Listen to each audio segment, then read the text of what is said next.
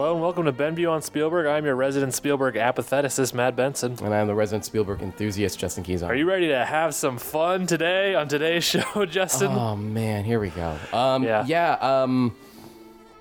This is a hard one. It's gonna be a hard one. Yeah. Let's not lie. It's Yeah. We're gonna forego our usual format. Yeah. Because this is not a movie. I don't think me and Matt have 3.5 hours to detail every moment of the film. Yeah, and I don't think anyone necessarily wants to hear that when they're sitting down to listen to a podcast. Yeah. Even if you've seen it, it's like, I don't know how you feel about us describing every detail scene by scene again. We're just gonna go with our gut. Yep.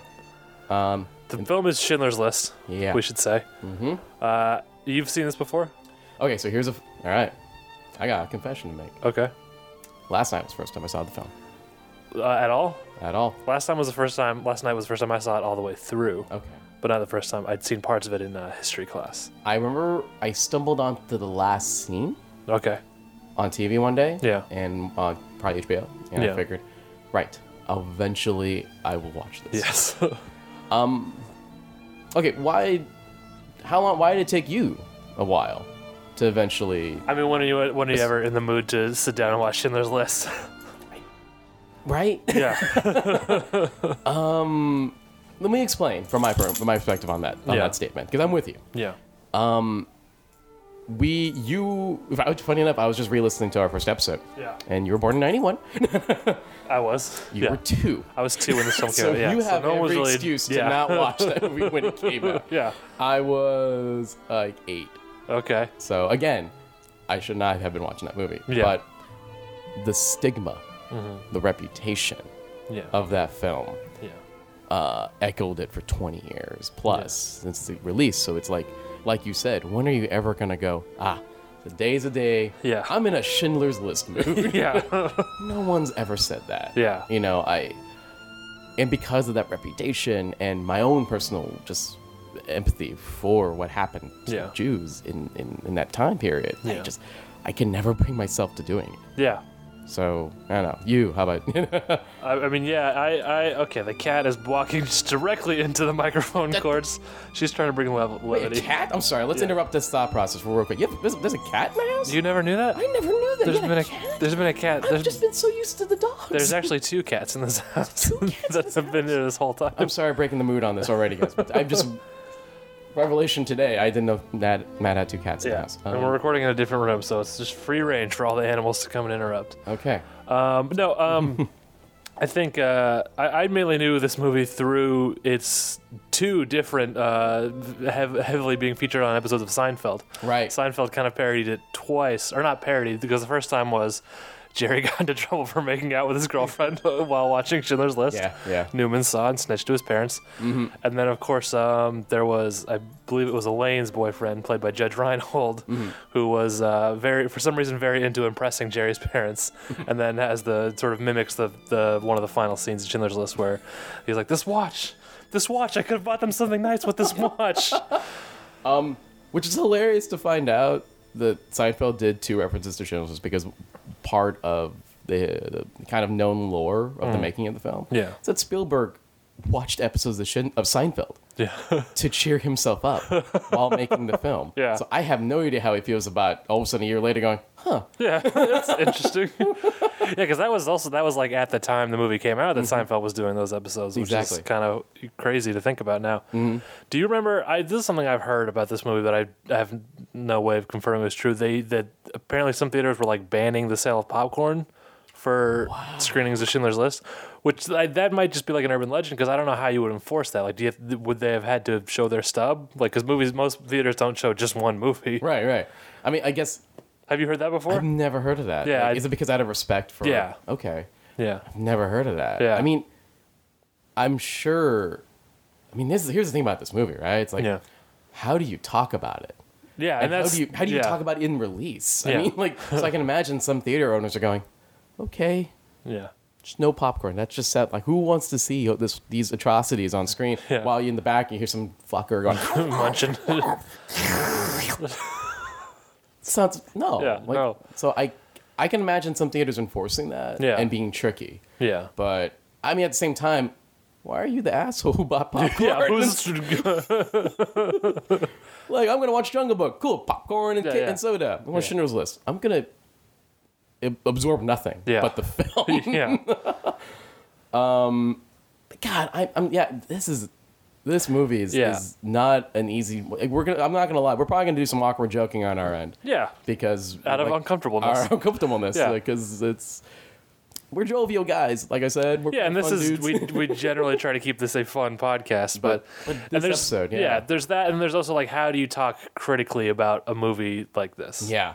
Without it's no. Yeah. I mean, no, you're right. Like, how can anything negative, which I'm sure you and me will have to say. Yeah. But but I think that's the thing. Like, I have to be careful. You have to be careful. Yeah.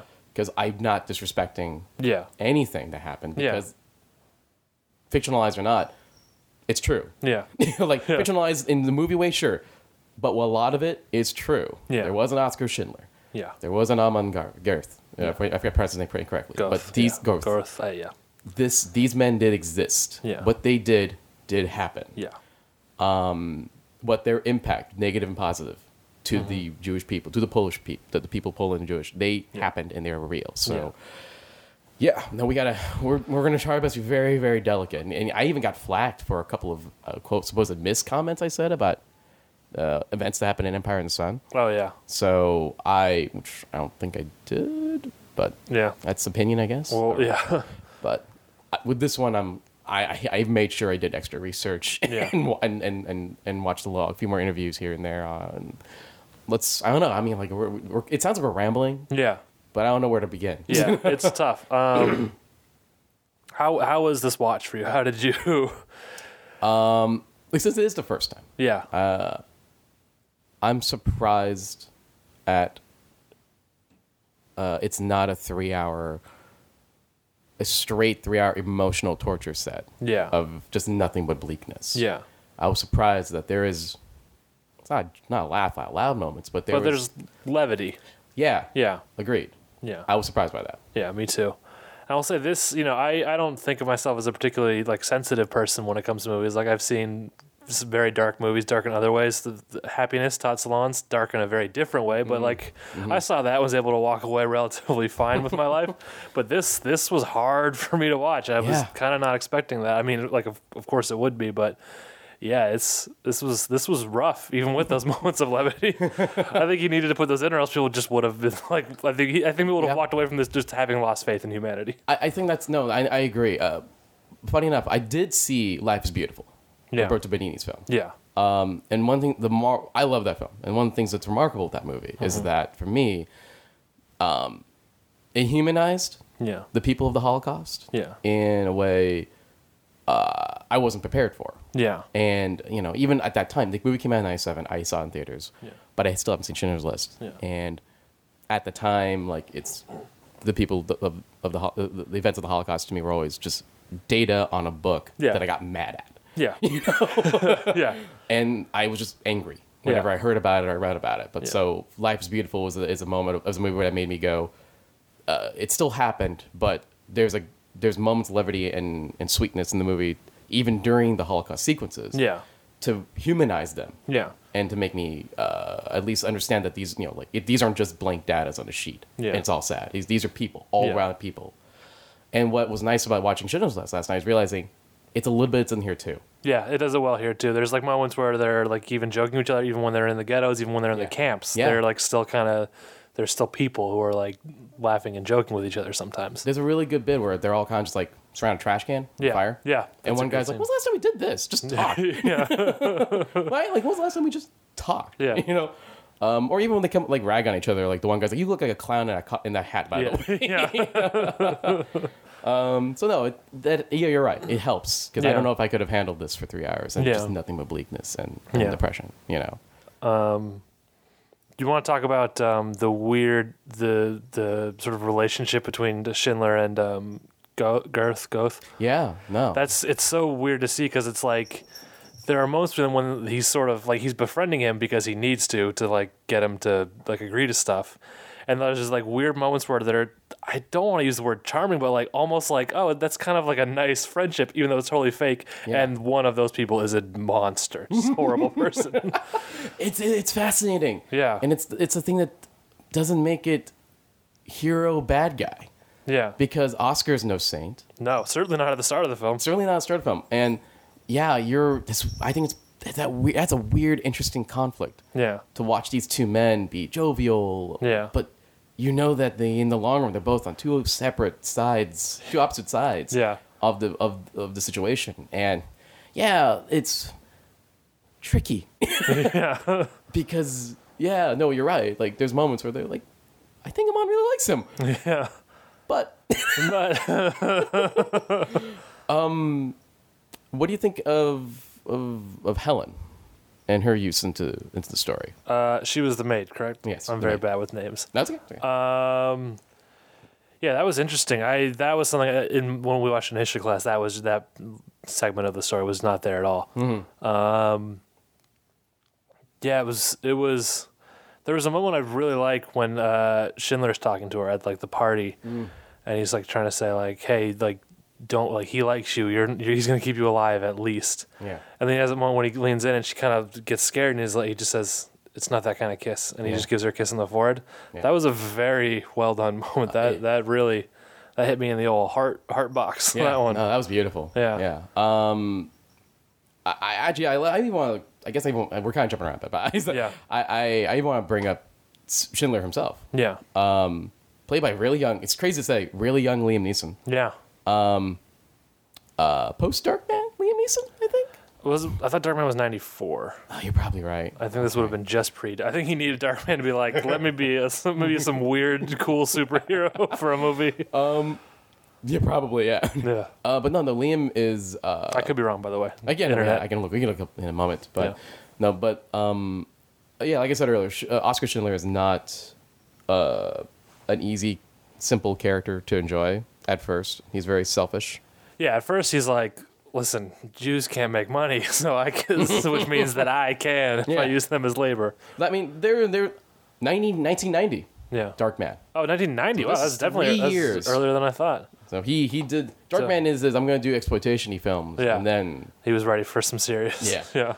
I think he's a bit of a con man. Yeah. You know, he's money. Yeah. And the only reason he's hiring Jews is that he knows that the labor be paid more towards the Nazis than these people. Yeah. And so he knows, cheaper, perfect. Yeah. And that's fascinating to me. That he goes, I'm using these guys because it's cheap labor. Yeah, I can pay them in pots and pans. Yeah. And then it evolves into humanitarian. Yeah, because then he kind of sees what's happening. He's like, oh shit, I gotta stop this however I can. I like that there's not a single moment. Yeah. That he went, hold on. Yeah. It turned into a gradual. All of a sudden, you start seeing him doing more things for them, and it's kind of subtle. And there is even a moment where he kind of tries to resist that, where someone says, listen, I need to work for you or else I'm going into camp, and he says, this is a factory, I need people with skills, this is not a haven, I don't know where you heard that. Yeah. And he's screaming at that woman, kind of trying to pull away and resist. Yeah. We see that kind of gradual growth, and it's weird. I wonder how people would feel about this movie today, because now, I mean, it is kind of the story of like, it's a story of a people's struggle where the hero is like an outsider No, it's, you know what I mean? No, I know, agreed. And I've actually read there's a good amount of criticism against that. Yeah. Even at the time. Yeah. I actually watched a quick interview where Gilliam said, okay, it's weird. Okay, I'll say it's a Gilliam interview, but it's actually a Kubrick quote that Gilliam says. Okay. So Stanley Kubrick actually said this, but Stanley Kubrick pointed out the fact that he's like, the Holocaust. Schindler's List is about a win. The Holocaust is about a fail. And for Stanley Kubrick, Schindler's List, I'm paraphrasing, of course, from Terry Gilliam, so that's paraphrasing. But he's pointing out the fact that he feels that it's such a Spielberg way of telling the Holocaust by telling one win of the event. And I understand that criticism. Yeah. I totally get that. And there's a couple of even historians who went, really, Steven? Yeah. The first hardcore American Hollywood film about this, and your main guy is a German dude? Yeah. But but there's an element where it's like, it's not that easy. Yeah. And part of it's like, but the people who are Schindler's Jews. Yeah. This story's important. yeah, for sure. This isn't like someone pick. Oh yeah, let's just make let's make the heroic one guy who's not the oppressor the lead. Was like, but this guy is real. Yeah. And he did exist, and he did do this, and he is not portrayed as a saint. Yeah. It isn't played out as since day one. I have a plan to save these people. It's like, no, selfish. Yeah. And then it evolves into helping them. Yeah. And so I don't know. I mean, I see both sides, but it's one thing you're like, but don't disregard the other half of the story. Yeah. And I think what kind of sets this movie apart from other movies that do that, like, and I'll let's say like Dallas Buyers Club, which is a movie that a lot of people liked, but it is like it's hard not to watch. Like, oh, this is a movie about how hard it is for like gay and trans people, where the star is like a white, not trans dude, and I mean he is kind of portrayed like as a selfish asshole to start, and then grows to be better. Right. But I think the problem with that movie that Schindler's List does better is like the side characters are very broadly drawn. Yeah. Whereas what Schindler's List does really well is it really develops the Jewish characters and makes them part of stories. And I think it kind of, I mean, I'm always the champion of movies should be shorter in general, but I think this movie kind of needed to be 3 hours. Yeah. Because it really shows like how big these atrocities were and how much they affected. So you actually kind of see that instead of just saying, oh, it's there, but the story's really about Schindler. Right? No, that's a great point. No, I agree. And you can't develop the other Jewish characters unless you have that time with them. Yeah. Unless you have that time with Stein. And you have that time with the rabbi. Yeah. Even he's a minor character to the long run. They give him enough time. Yeah. Helen, etc. That one guy who's kind of known for just sort of finding the black marketed goods. Yeah. The guy who looked like Daniel Tosh to me. Thank you. You see it too? Oh my gosh. I was wondering where he looks so familiar. Yeah, agreed. Totally. There you go. But they were given the time. Yeah. And it's a reminder. Yeah, it's their story too. Yeah. It is called Schindler's List, but the movie does a good job of reminding you, again, these are people. Yeah. I just couldn't resist taking a dig at Jared Leto, even in a Schindler's List podcast. Oh man, hey, listen, it's fine. I just had to find a way to get that in there. It's all good, man. Don't worry about it. Actually, I'm glad you compared it to Dallas Buyers Club. I mean, that's a decent movie to a degree, but I'm with you. Definitely got that problem. Oh, agreed, absolutely. What do you? Okay, well, so that's the other side thing too. This is also a kind of interesting first phase into modern Spielberg. Yeah. In that this is his first film with Janusz Kaminski. Oh, DP. Yeah. And his work here is incredible. Yeah. I can see why Steven's like, I'm never letting you go. Yeah, you are mine now.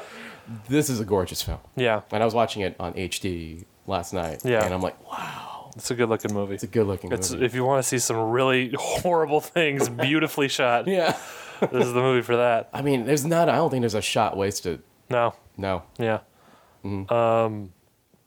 Should we, since we're talking about the look, should we talk about, I mean, I feel like everyone talks about this when we talk about the movie, but the red coat? Yeah.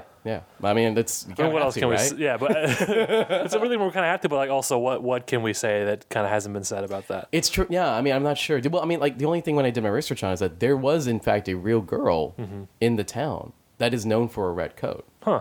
And there is a book called, like, The Girl in the Red Coat that came out in 2002. Yeah. But she's alive.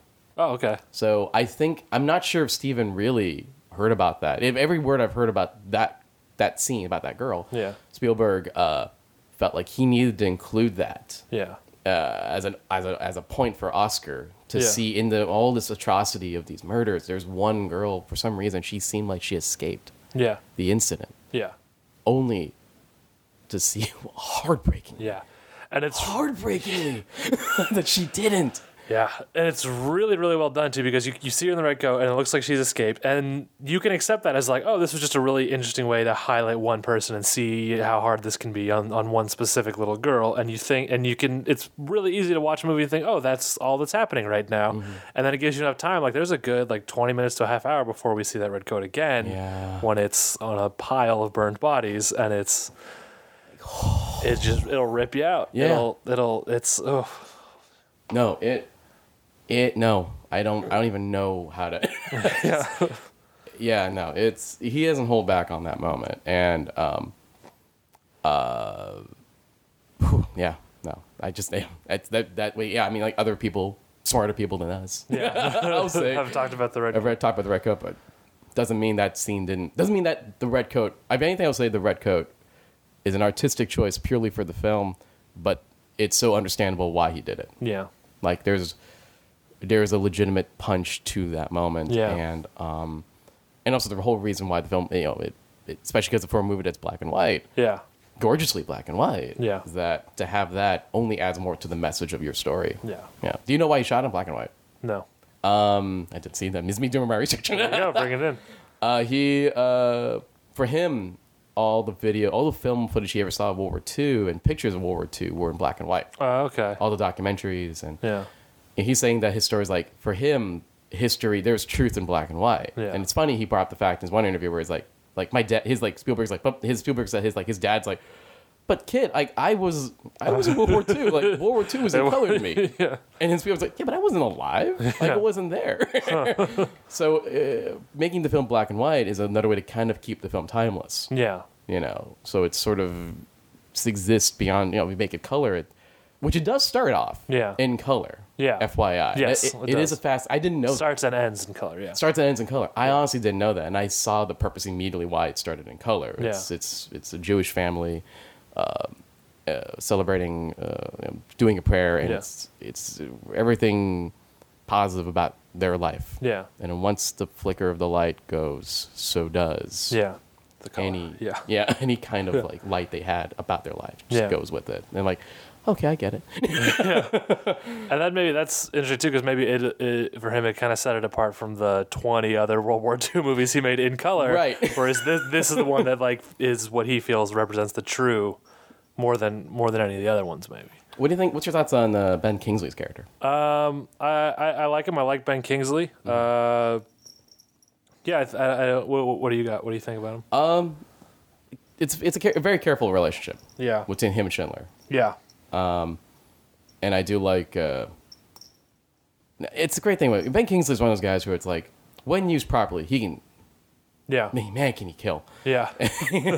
And when he's used, it's like, well, hey, cool, Ben Kingsley. Yeah. But it's movies like Schindler's List where you watch him here and you go, fuck. Yeah. God, he's so good here.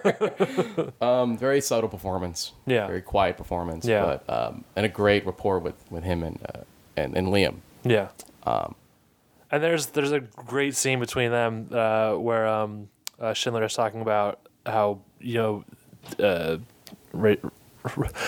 if I say his character name or the actor's name, I'm running into a hard to pronounce situation. Amon Garth or Ray Fiennes. Ray Fiennes. Ray Fiennes. I took my cat's collar off so that she wouldn't make noise, and now she's playing with the collar. The little shit. Or he's talking about how he's if this wasn't war, he wouldn't be a bad guy. War just brings out the bad in him, but he's not a bad guy. That's just what war does to him. Mm-hmm. And then Ben Kingsley has to be like, well, actually, you're a sociopath. Yeah. Interesting fact I've read. So one of the producers who's been trying to get Schindler's List made into a film for 40 years. Yeah. Is this a Jewish man? I think let me find his name is. I'm gonna awfully pronounce it. I apologize. Okay. Poldek Pfeifferberg. Okay. And he's one of the Jews that Schindler saved. Okay. He's been trying to get the film made for 40 years, and when they finally got around to the film happening, Ray Fiennes, who plays Amon, his performance was so convincing that this producer's wife, who was also there with him, she couldn't look at him. Oh wow. She actually couldn't talk to him. Like she was there on set, and she's like, "I'm sorry, I can't." Yeah. Because he nailed it. Oh wow. And that's crazy, right? Yeah. Like Ray Fiennes never met that guy. No. But enough. But no, his performance, and he even gained 28 pounds to look a little more like him. Oh wow. Was so convincing that the producer's wife just I can't be here. Yeah. they're on screen too at the end, right? Because I remember that name. They're one of the ones that put the stones on the grave. Yeah. No. Yeah, that's definitely them. Yeah, that's crazy. No, that's Ray crazy. Fiennes is an amazing actor. Can we just say that? Please, yeah. He's so good in everything he's in. And I can see why this movie, all of a sudden people are like, who's that guy? Yeah. Like, that's the scene where he's sniping. Yeah. For other, it's like he's just picking people that looks like they're just resting. Yeah. Is haunting. Yeah. He's just like chilling on the balcony. Mm-hmm. It's like, yeah, I think I might kill 3 people right now. Yeah. And apparently he did, that was an everyday thing he did. Oof. Amon did that every day. Oof. I know.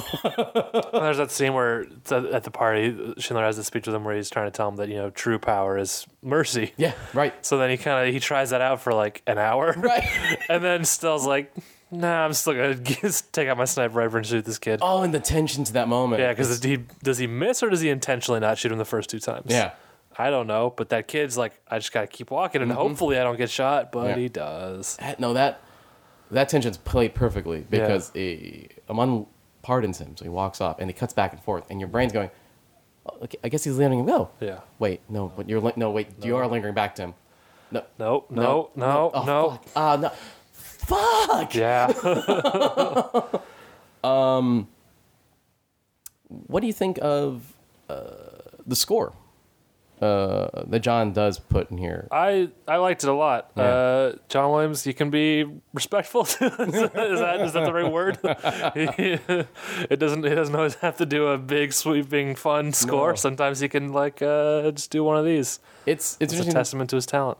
I agree. No, here's the thing. I remember watching the Oscars that following year, and the Schindler List theme played repeatedly. Yeah, because it won so many. Of course. But that violin and just the other sadness that music brings, and it's like I haven't heard it in decades. Yeah. So now watching the film fully, it's weird for me that it's still in my head. Yeah. As John's music tends to. Yeah. But obviously this song represents something very different, and it's interesting to me to go like wow, no, like this is John hitting it all cylinders, but in a different manner. Yeah. And no, but still hits you and locks into your brain, so it kind of doesn't leave for a while. Yeah. Excuse me. No, it's okay.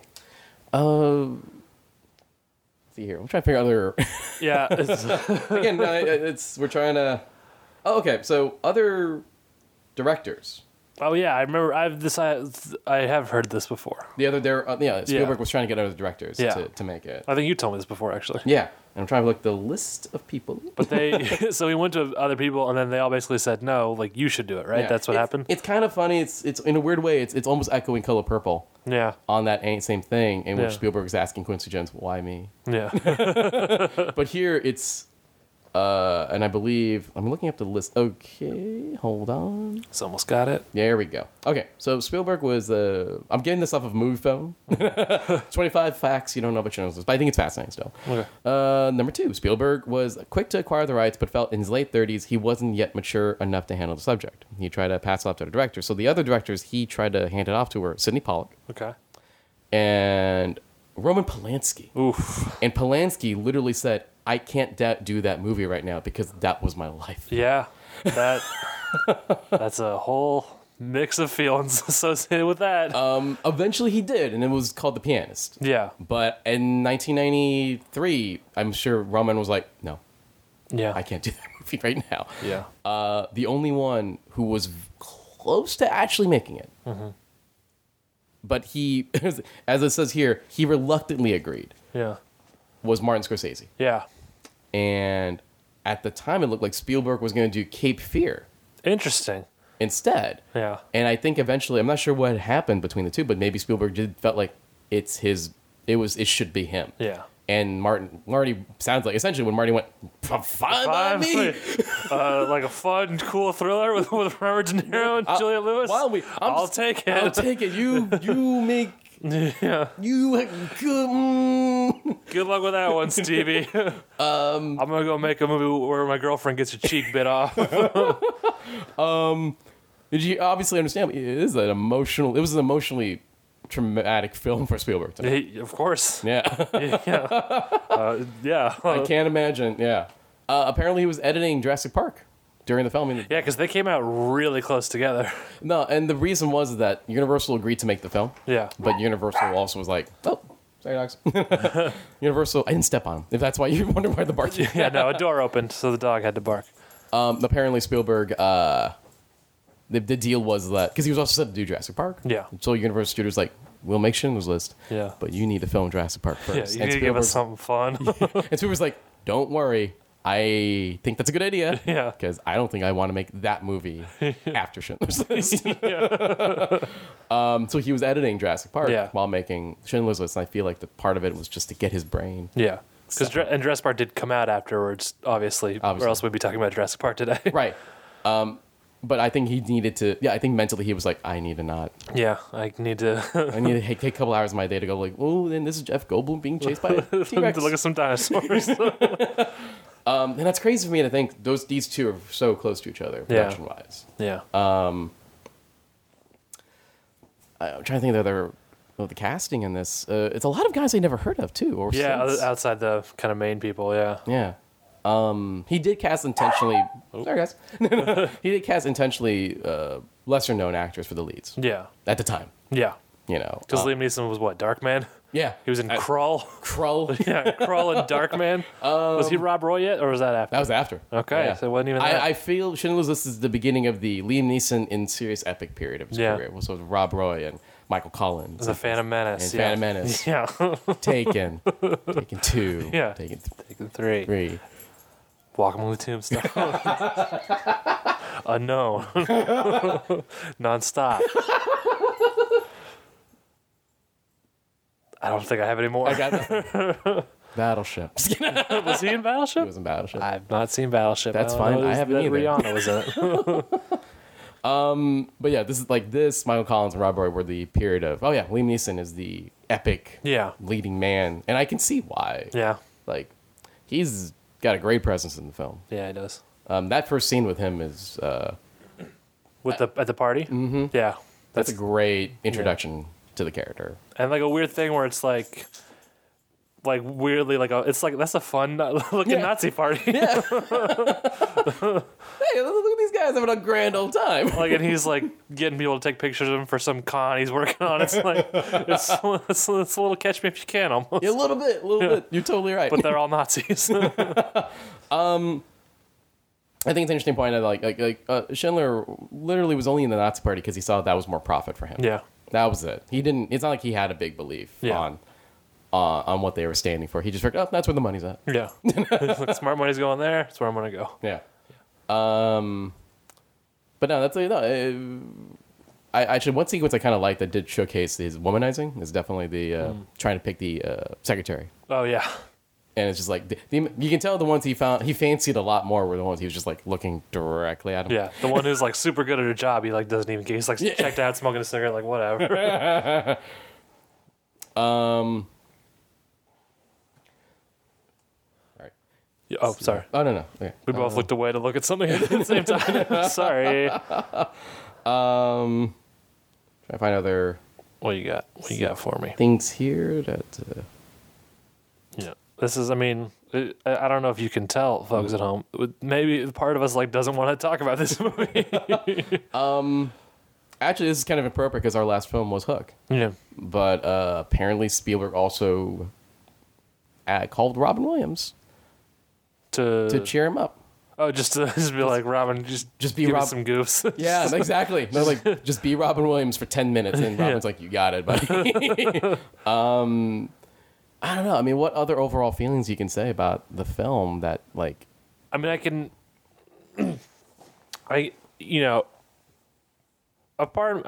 with any kind of movie like this where it's sort of untouchable critically, it feels like, for me, and I never did this too hardcore, but I definitely have the sense of like, oh, it's probably like not as good as people say because it's just this big untouchable thing. Yeah.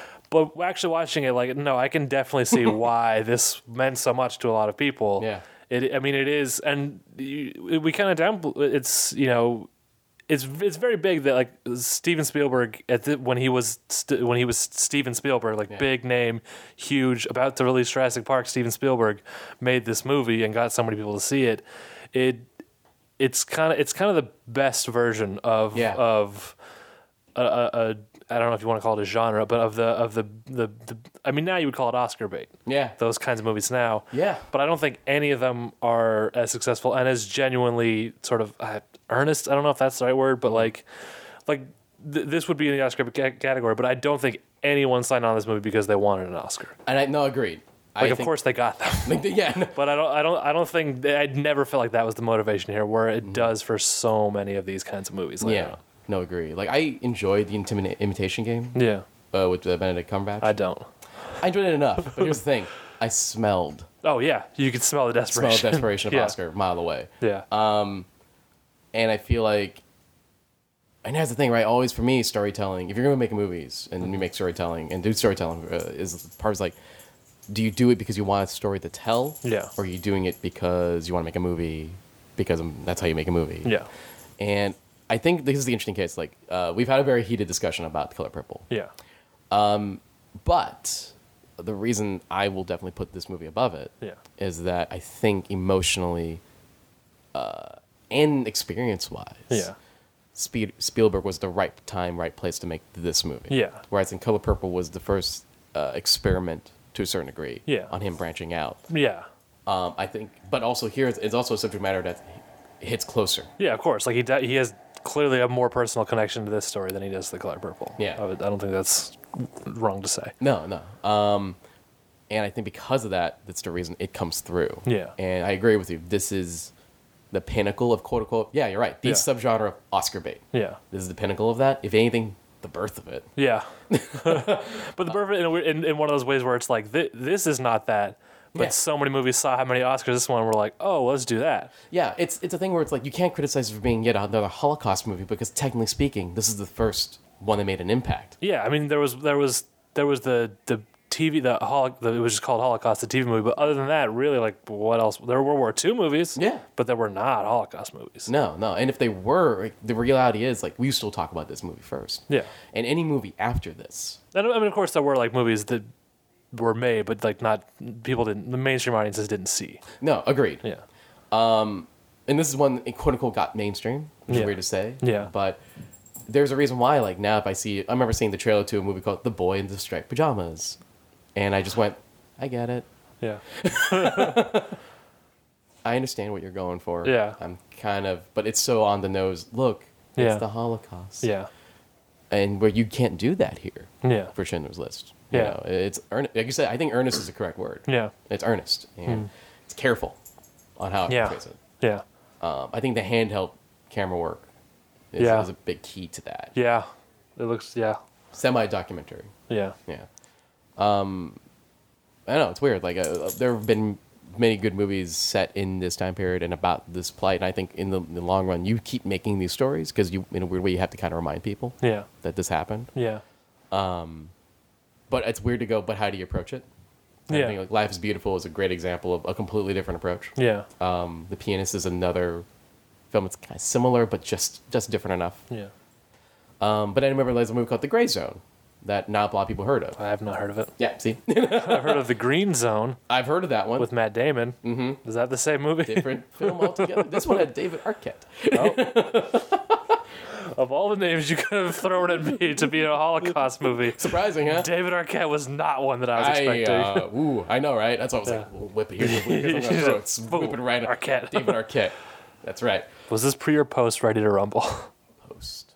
Okay. So this is WCW champion, David Arquette. Thank you for asking that question. That's awesome. I think another thing this movie does really well is it doesn't like it. This is another thing I want to be careful how I word this. It doesn't try to like make them dignified in a way that a lot of these kind of Oscar bait movies, where they try to portray it as this like grand struggle. Where like the scene that stuck out to me is like the kid is running around looking for a place to hide because the Nazis are coming in and everywhere's taken. Everywhere's full under the boards. They're all full. And then he goes to the last place anyone would want to hide, but he's out of other options. He goes into the outhouse. But he just goes into the big pile of shit, like big pile of human feces. Yeah. And he gets in there. And what does he see but 3 other kids saying, "We're here. This is full. You get out." Yeah. And it's just like, it fucking sucks. Yeah. And it's gross. It's not like it's not something you would read in a history textbook. Right. It's just like a real horrible thing that kids went through. Mm-hmm. And I think this movie never shies away from that. And I think is important. Agreed. And I think it's part of the reason why the film is used educationally. Mm-hmm. It's the reason why you saw it in history class. Yeah, although they didn't show us that scene. No. Weird. This is a weird thing. The Ralph Fiennes is introduced in a sex scene. He's having sex with a lady. Mm-hmm. They did show us that scene in history class for some reason. What, really? Well, I think it was maybe a mistake because he was like skipping parts of the movie, and I think he maybe just stopped a little early. Because when I think of like, it's weird. There are parts that I feel like we maybe should have seen and didn't, but we did see that sex scene. Well, what scene specifically you didn't see that you felt like I should have saw that? Well, the shit scene we didn't see, which I think would have been really good to show in a history class. I agree. Yeah, because it's you want to talk about extremes. Yeah. And doing what you can to survive. Yeah. Nothing more than a kid saying, "All right, I'm just gonna go into the pool. Yeah. Into the poop. Yeah. I'm gonna be in there," and then realizing, like you point out, realizing he wasn't the first one to come up with that. Yeah. There were 3 other kids who did the same thing. Not just the first one, but like also like he's gone in the poop now. Like he's made the decision, and now he's still being told to leave. Yeah. Yeah. But I'm covered in poop. Yes. It's crazy too to realize that shot. I remember that shot in the trailer of the light hitting him on top, and he's he's covered, and at the time I thought was mud. Yeah. Not mud. Not mud. Not mud. Yeah, no. It's good. I think in a way that's the reason why Spielberg made the film. Mm-hmm. Partially educational. Yeah. To really, and that's another use for the film. Yeah. I actually interesting question. In this one interview I found online from I think BBC called Face to Face. Okay. Someone asked Spielberg, "Do you think Schindler's List is entertaining, or would you be considering that film to be entertainment?" Yeah. And Spielberg's like, "No." Yeah. I don't think so. I mean, of course not. Of course not. I mean, yeah. The job for me in that film was to be truthful, tell a story so you get the emotional understanding of it. Yeah. And be educational. Yeah. And I mean, no, of course I'm not telling you to be entertained by this film. That's not the reason I made it. That's not the film I set to make. Yeah.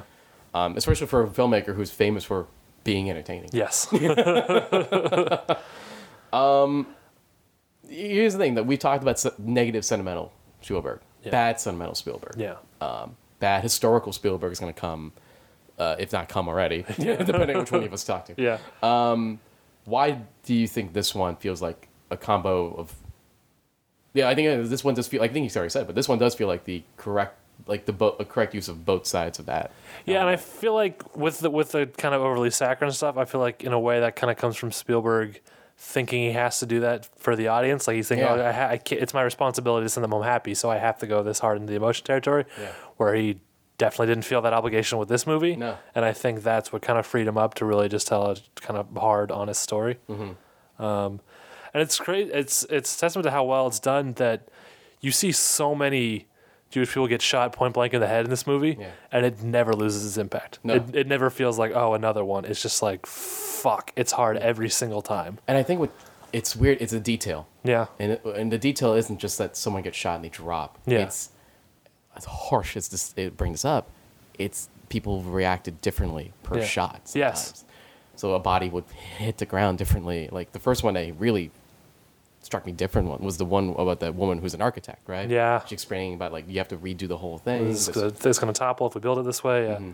And I'm on orders. Okay, kill her. Yeah. Even remember, wait, she was trying to help you. Yeah. Doesn't matter. It's a Jew. Doesn't matter. I don't care. Yeah. So she does, and the way her body kind of reacts to the shot is, I've never seen that. Yeah. Especially in a movie. And then fucker went, okay, do what she said because she's right. Oh my God. But I think that's part of the reason why it never loses the impact. Yeah. The rabbi guy who who made the hinge in under a minute. Yeah. That's a great scene because you're so used to him shooting Jews point blank that this day, on that day, both the guns that he had weren't just working properly. So, and here you hear the rabbi explain, the only reason I didn't make that much hinge is that the machine wasn't working that morning, so I did another job. Yeah. Mom doesn't care. No, he's just going to keep trying to fire those shitty guns. But that sounds like a reasonable answer. It's like, oh, it makes sense. On a normal, regular job, it's like, oh, that's why I didn't make half the stuff I made because the machine wasn't working, so I just did another thing. Yeah. That's not how this works here. No. Wow.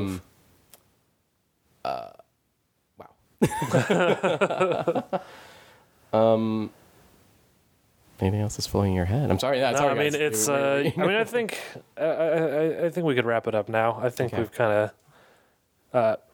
You can't whisper me a question when I have no way to whisper the answer without. Sorry. How long? We've been going for 45 minutes. Okay. Yeah.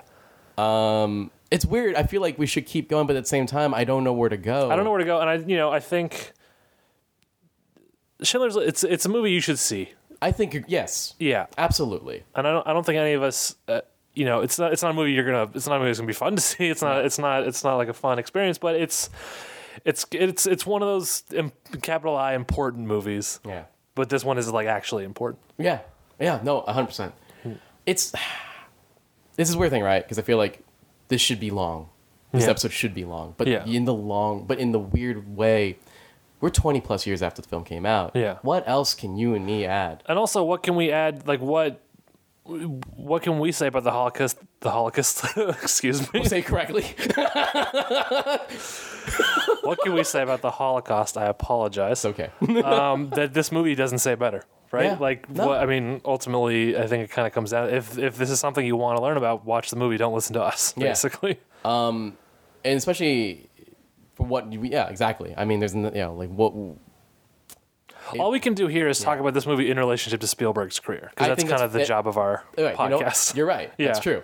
And I don't know what else we can say about that. I feel like we've kind of covered that. I think we did. I will say, the last statement I'll say for the film, you're good. That's a good way for me to kind of compartmentalize it. Yeah. In terms of his career, I understand why this is the high mark of his dramatic films he's made. Yeah. I get it. 100% get it. The hype, quote unquote, is real. Yeah. The importance is real. And but I will say this too. My hesitancy for watching it made sense to me. Yeah. But it's not as intense as you fear it's going to be. Yeah. That was the relief I took watching the film finally last night. Is to realize that the film is not a 3.5 hour struggle of just seeing constant terrible atrocity. It's balanced. Yeah. And give it a chance, you will understand why the movie was watched and rewarded for its efforts. Yes. Do you think on some level this movie broke Spielberg a little bit? Because when you think of not great Spielberg movies, but Spielberg movies that are sort of considered like iconic Spielberg movies. Yeah. Jurassic Park is like kind of the last one, maybe Saving Private Ryan after this. Yeah. But like, there's movies that people like a lot for that, but of his like iconic movies, Jurassic Park is kind of the last one, and it's one that he shot before this. It's funny you're bringing it. I was gonna hold on to that thought till we saw Jurassic Park, but I'll say it now. I actually totally agree. That's the thing. Yeah. I really do believe Jurassic Park was in fact the last hugely culturally impactful movie he made. Yeah. Like Raiders, E.T., and Jaws. Yeah. Close. That's it. Mm-hmm. I feel like the Spielberg that came after Schindler's List. Yeah. And that movie. And to be fair, you're right. This was made after Jurassic. So I feel like in a weird way, this did break him to a certain degree. Yeah. And it's part of the reason why he's been so hesitant on hurting his audience again. Yeah. I really believe that. Yeah. When we get to the movies later on where it's saccharine Spielberg and safe Spielberg, I can feel that part of it is like he used all of that kind of feelings he had in this film. Yeah. And because of this film, he can never do that again. He can never do that again. Yeah. Yeah, I totally agree. Okay. I think it's a good point. Thank you.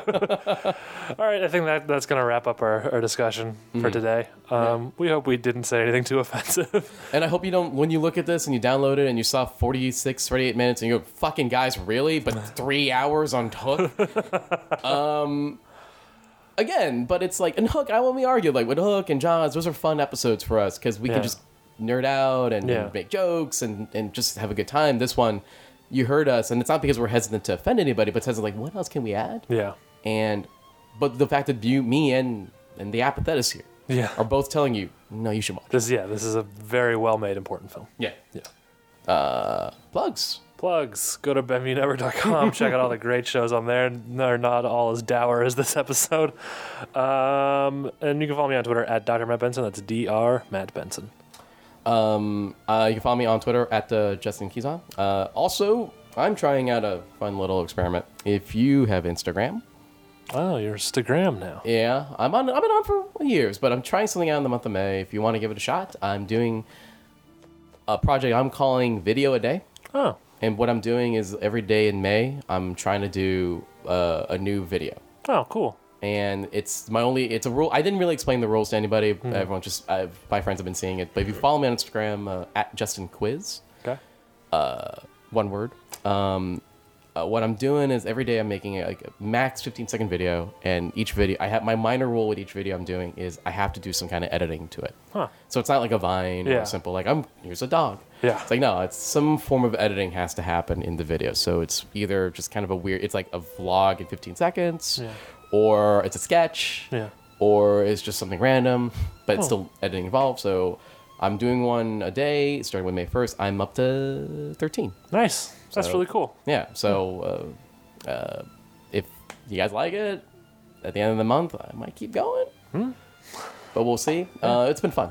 So, I mean, it's something kind of pushing me, even when there are days like, I got nothing. I don't know what I'm doing today. Like today. We'll see what happens. But, follow me there. And, of course, write on Agents of Guard. Check it out. And agentsofguard.com. Got some Spider-Man articles up there. Nice. That we were popping in. So, that's it. Yep. Next month, a little different. Possibly. Of this show? Yeah. Oh, yeah, possibly. Possibly. We'll see how the plans work out. It'll either be Jurassic Park or some other surprise fun. Yeah. Yeah. You guys will find out. Yeah. All right. Fun. I swear fun. We promise fun. I'll see you next month. We'll see you next month. Excuse me.